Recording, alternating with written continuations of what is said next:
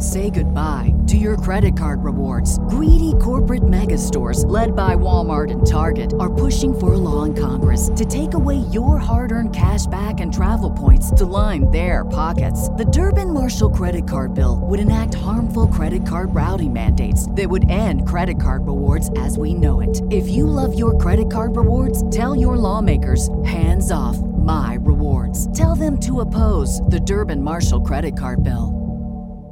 Do you like sports? 'Cause we like sports. Let's talk about sports. It's Sport Shack. Sport Shack. It's Sport Shack. Sport Shack presents Irish Tales with Chuck Freeby and Bob Nagel. Stories from the land of the Fighting Irish on the Studio DNA Podcast Network.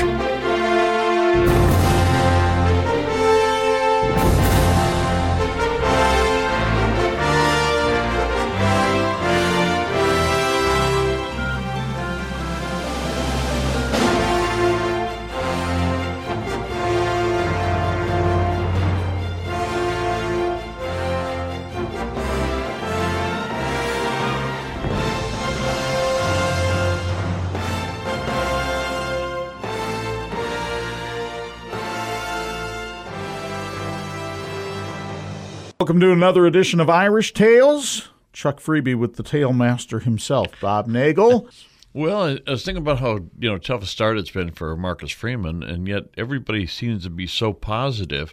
He'll be okay. He'll be fine. And in the past, when there's been transition and there's been a start of a new program, a new coach, people have been a little less patient than what we've seen here. But I think everybody's really believing in Marcus and what he's done here already, what he did at Ohio State, and very optimistic about the future. Transitions have been part of college football for years and years and years, obviously. Anytime a new coach comes in, it's a little bit different. And I know that you go back to the days of Ara Parseghian. That was in your youth. And when, quite frankly, it was. Yeah. And when Ara took over the Notre Dame program in 1964, actually the winter of 63, he had to go through a transition. Now, obviously, his was smoother in terms of the win-loss record, but when a new coach comes in, it's always, the key word today is culture that we hear. Right. But it's always kind of establishing your brand and what you're going to do. Part of that for Ara, though, was the evaluation of personnel. Right, and I remember spending an afternoon with him. We were at a picnic for another cause, but sitting in the corner of the table with 3 or 4 of us, and he said, when I took over at Notre Dame, I knew more about their players than they did. Northwestern had beaten Notre Dame 4 times in a row, and he had scouted most of those players, hoping that he could get some of them to come to Northwestern. So he knew their background, he knew their families, and that type of thing. And then he also knew that Joe Kuharich had obviously a different mindset about how to play football, in that he had come from the pros. He had been with the Washington Redskins, and he believed in big. He wanted big running backs. He wanted big guys in the line. He wanted, all of it to be an NFL type of a thing. And Ara said, I kept looking at these guys, like a couple of guys at running back, and I said, man, he's a good athlete, but he's not a running back. And so that's one of the reasons we were able to beat him. So when I came in, he said that first of all, it's going to be a little bit of a different mindset because I'm a college coach as opposed to a pro coach. And we've seen that transition with pro coaches, coming. John McLeod had a difficult time transitioning to the college game. Right. Charlie Weiss had a difficult time. Even Dave Poulin, a good buddy of mine, was a NHL player for 13 seasons, came in to be the head hockey coach, and he admitted later on that it took him 4 or 5 years to catch on to the idea of being a college coach and how to motivate those young players. But when Eric came in, he had a guy named Paul Costa. And when he divided the team up, he said, running backs over here, linemen over there, and Costa went with the running backs. So what are you doing over here? Well, I'm a running back. So I'm not sure what you are, but you're not a running back. So he put him over with the lineman, and he wanted to be an All-American defensive tackle because he was quick and he was strong and everything, but Ara wanted a different type of people in his backfield. And so he moved people around. And one of the things that Ara also had done throughout his coaching career, and certainly at Notre Dame, was to recruit quarterback. He'd bring in 12 quarterbacks a year. And everybody's like, wow, that's a steep competition. Well, Of course, you have to remember then there weren't the scholarship limits there are now. right, exactly. And those were usually, a high school quarterback is the best athlete, the biggest, strongest, smartest kid, and they put him at quarterback. So when he gets to college football, chances are he doesn't have all the tools to be the quarterback that you want. I know my good friend Tom Creevy came from Mishawaka Marion, where he was an All-American quarterback running an option program. And so when he got to Notre Dame and they asked him to perform some passing duties, he figured out quickly that he needed to find another home. And he did. He wound up being a backup defensive end on a national championship team because he was a really good athlete. And that whole secondary in 1966 when Era came in, by 1966 he won the national championship, and he had Shane O'Leary and Smithberger in the secondary, and they'd all come in as quarterbacks. So he, and when he hit the ground running, the first thing that happened was John Hewitt got hurt, and they thought, surgery and that type of thing. He had another doctor that said, no, I think we can just get this to heal up, and it did. And, of course, Hewitt won the Heisman Trophy. To me, the story of John Hewitt, one of the more remarkable ones, because how far down was he on the depth chart? He was like 4th or 5th. When Era came in, he hadn't even been considered by the Kuharich administration. And, again, they had a different philosophy of what they wanted to do. And Era was looking, number one, do you do what I ask you to do? I'm not looking for a cowboy. I'm not looking for a gunslinger. I'm looking for a guy who can help me execute my offense.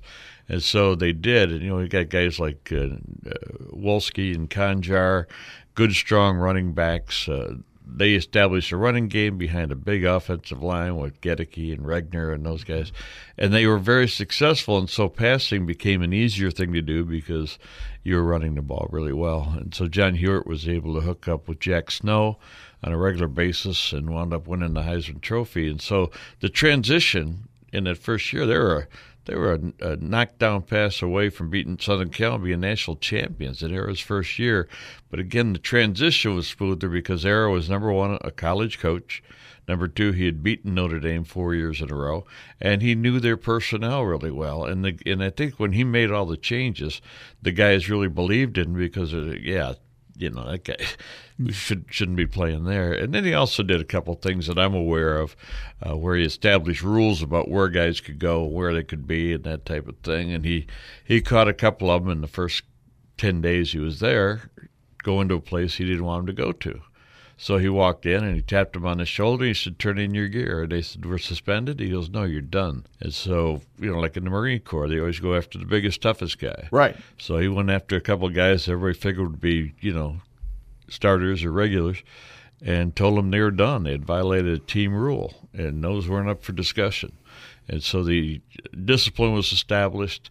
And nobody worked harder than Era Persig, and the players saw that. He had a great staff around him, guys that he really trusted, and they trusted him, and they worked really hard. But the transition for him was so much easier because you got the right guy. And I know that Dan Devine was considered heavily at that time to be the head coach, and Father Hesburgh really liked Era Persig and fiery Armenian. And liked his character and made the hire. So that was a really smooth transition. And when you look back at all the transitions, even before that with Leahy, he'd come back from the war. Now, he had been the head coach before the war, but when they came back from the war, he had recruited. Moose Krause recruited Marines, and Leahy recruited Navy people, and I don't know if Colonel Stevens was actually recruiting, but a lot of Army guys came as well because the GI Bill allowed them to go anywhere they wanted to. And in the book Leahy's Lads, Jack Connor wrote about how there was such an esprit de corps because if you did get a jersey, and the first home game they played, 47 letter winners didn't get a jersey. Which is incredible. Oh, yeah. Letter winners from Notre Dame and other schools who would come in there. And so if you got a sweater, if you got a chance to play, you had an obligation, not just to the coach and everything, but the guy next to you is just as good as you are. And there's no guarantee you're going to get that jersey the next week. Right. And so the level of course, they went undefeated for 4 years. And then when things evened out a little bit as far as recruiting.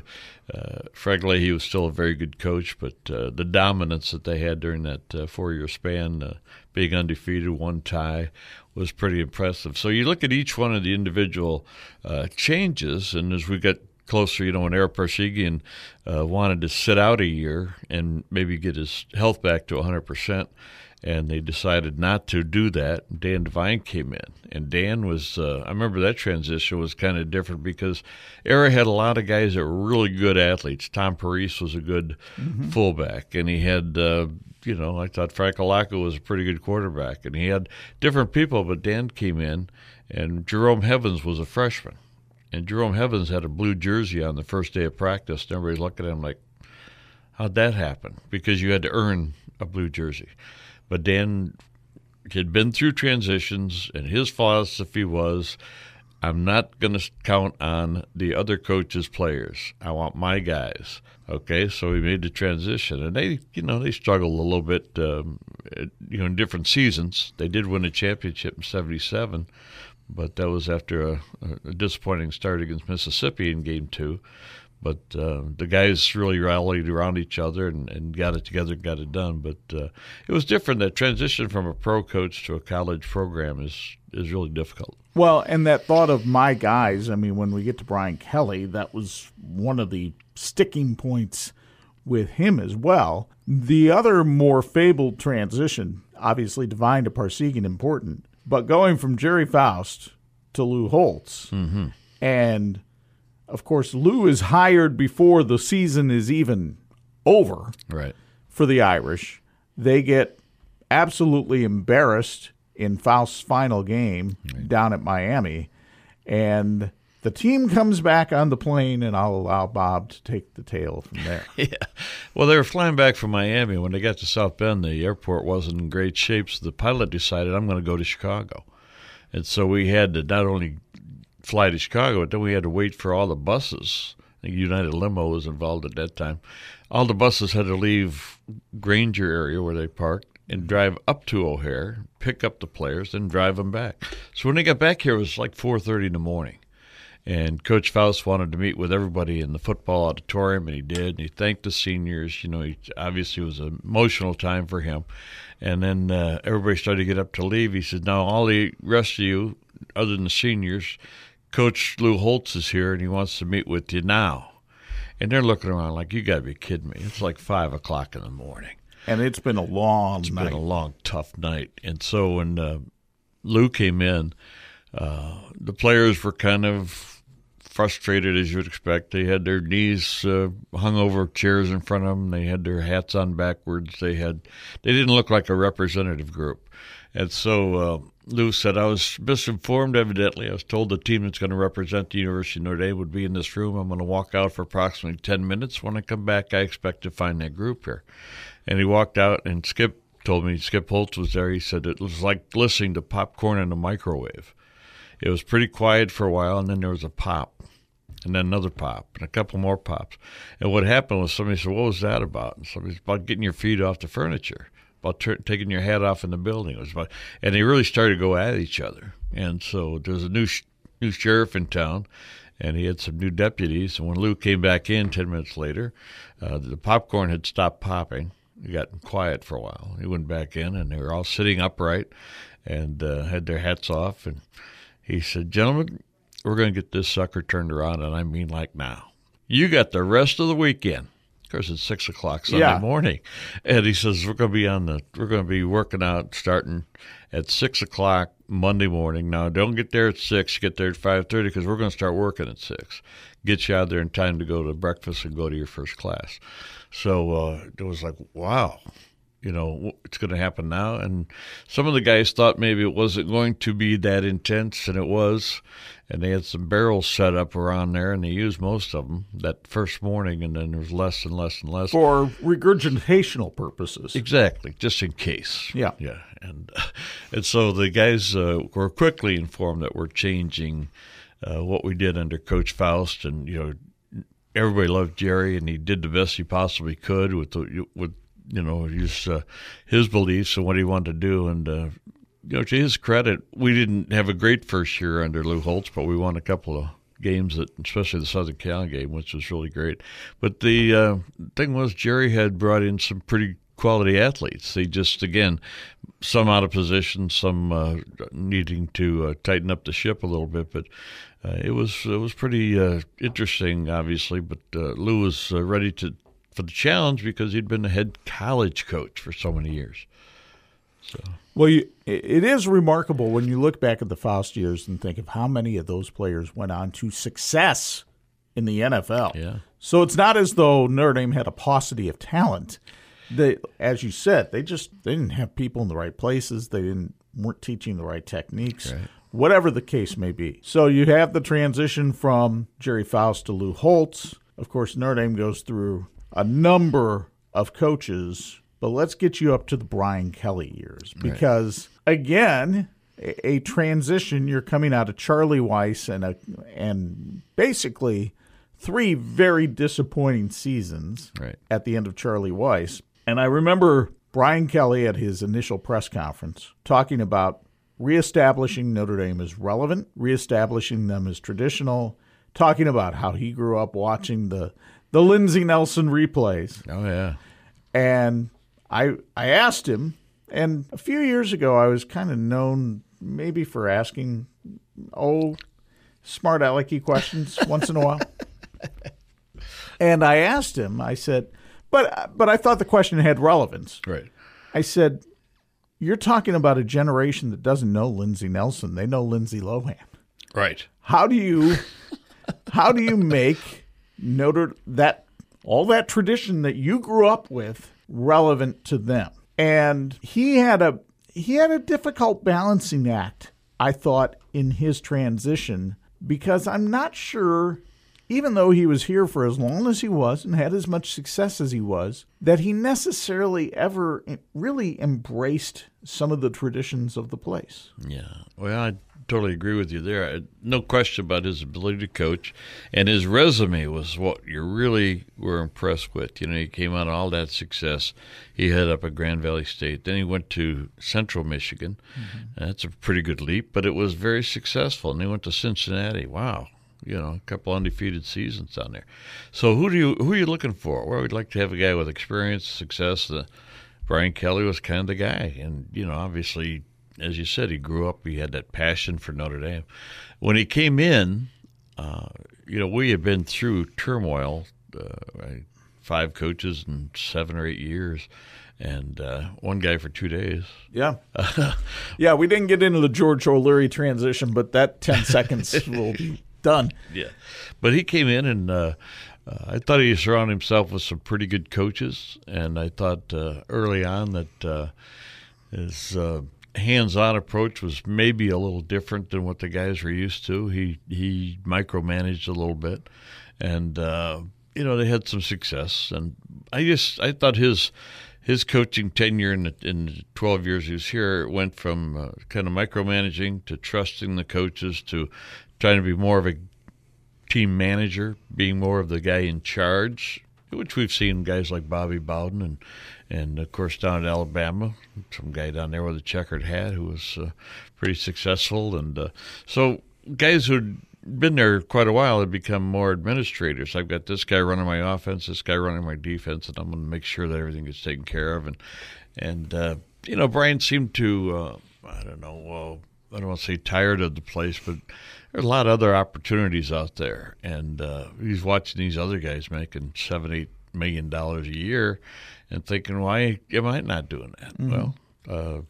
Well, this is a vow of poverty you take. No, it's not, but it's a little different here at Notre Dame. But it was, I thought they treated him very well. They gave him all these facilities, practice facilities. Staff increased by about 100% from the time he started. So I think Notre Dame did all they could to help with the success and wished him well. Well, I think that was one of the biggest things of the Kelly transition is the facility improvements. Really, not only the Goog had been put in under Charlie Weis, but then the building of the current Irish Athletics Center, the creation of a training table for the athletes for years. And this boggles the mind given the current climate of college football. But for years, practices would get done over at Cartier Field, about 6:15? 6:15, 6:30. And guys would have to bust their butt to get to the South or North Dining Hall by 6:45 because that's when it closed. Yeah. And if you didn't get there, even though you're a Notre Dame football player, you didn't get fed. Yeah. If you had one of those days where you had a lab afterwards, you had to take care of your academics. I mean, it hasn't been easy, but you're right. They had put a lot of programs in and been very helpful. And, time is such a different thing now than it used to be. Players used to play football for 4 months a year. Now it's a year-round training program. Coaches used to talk about how they can't wait for the golf season, and that disappeared for a lot of them. I mean, some of them still played golf, but that was Tyrone Willingham's problem, wasn't it? Yeah, he played a lot of golf. But Tyrone had also come from being with Coach Green up at Minnesota, where they had a different mindset about coaching and time management and that type of thing. And the pro program is far different than the college program anyway. It is, and they rely on the players to be in condition and everything themselves because that's their franchise. That's what they are. Well, and if you're not, we'll find somebody else. That's right. It's called a free agent, I believe. But, when he came in, he had spent a lot of time with not Mark Green, Dennis Green. Dennis Green. And so when he came in here, I remember the assistant coaches used to kind of meet for a regular afternoon meeting on Thursday around 4 o'clock for maybe a refreshment and some conversation. And I was like, what are you guys doing here? Thursday, he says, I'll see you Saturday. And it was different because, in the pros, you do it that way because, the quarterback, it's up to him to go in and look at video and be ready. But in the college game, it was different. And so, Tyrone was, again, a wonderful man. And he did have a different mindset about what he was going to do. He had been successful at Stanford. Yep, very. But then I think that time in the pros changed him a little bit. And so it was difficult. And, when he left, he was going to stay another year. Kevin White wanted to keep him another year. Some powers that be at our ladies' university came forward and said, we want to make a change, and we're going to get Urban Meyer. His transition wasn't very smooth because he never came here.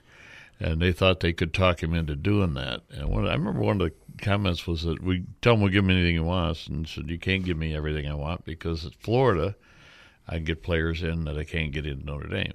And that's not a slash on Florida. It's just the way it is. And so we didn't get the guy that we thought we might get, and we wound up looking for other people. We got the 2-day stay, George O'Leary, and then they thought, George was actually before Tyrone. Yeah. But after Tyrone, they wound up getting Charlie Weiss, right, which there was pressure there to bring in a Notre Dame guy with coaching pedigree. And I don't know if anybody knows this or not, but Charlie Weiss coached Tom Brady. He was very reticent to mention it. Yeah. But going back to Brian Kelly, I really think, Bob, he made 2 transitions in his time because not only did he make the transition from Charlie Weiss, he made the transition from 2016 Brian Kelly to 2017 and beyond Brian Kelly. At a certain point, Jack Swarbrick told him, it's either you or some members of your staff. Right. And Brian Kelly said, hate to see you guys go, but you got to go. Yeah. And the change, especially in the strength and conditioning program, going from Paul Longo to Matt Bayless was massive. It continues to be. It's just a great job that they're doing in the weight room. And Chuck, it's interesting you point out that time frame because I totally agree with you that there was a point where Brian, I don't think his emphasis was being the coach at Notre Dame forever and following in the traditions. He did away with the team mass. He did the walk across campus. He did. They did away with the luncheons. There was a lot of things that were part of the program that he was no longer interested in being a part of. And I thought by the end of his time here at Notre Dame, he was still a very successful coach. He had some really good assistant coaches. He had some great athletes on the team. I think he was looking for more. I think he was looking for another step. I think he was open to the opportunity of going somewhere else. And obviously when LSU was looking, his resume was still one that they were interested in. And it's going to be interesting to see what the transition is down at LSU. Well, I think Brian Kelly, and I said this the night that he took the job, he looked at the fact that Ed Orgeron won a national title there, and Les Miles won a national title there. And Brian Kelly said to himself, I'm a better coach than those two. And he's probably absolutely right. Yeah. Whether he can win a national championship there as those two did, I don't know. But for those of you who bleed Notre Dame, this was the episode for you as we talked about transitions, and we shall wrap things up here. Thank you for joining us on this edition of Irish Tales. Until next time, for Bob Nagel, Chuck Freeby, go Irish. You've been listening to Sports Yak Presents Irish Tales on the Studio DNA Podcast Network.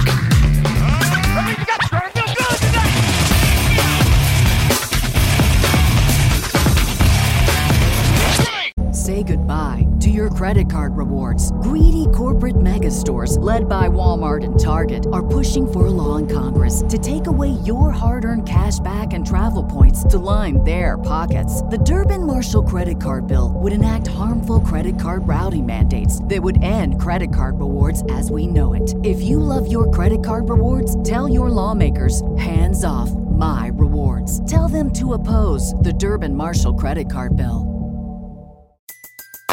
Everybody in your crew identifies as either Big Mac Burger, McNuggets, or McCrispy Sandwich. But you're the Filet-O-Fish Sandwich all day. That crispy fish, that savory tartar sauce, that melty cheese, that pillowy bun. Yeah, you get it. Every time. And if you love the Filet-O-Fish, right now you can catch two of the classics you love for just $6. Limited time only. Price and participation may vary. Cannot be combined with any other offer. Single item at regular price. Ba-da-ba-ba-ba.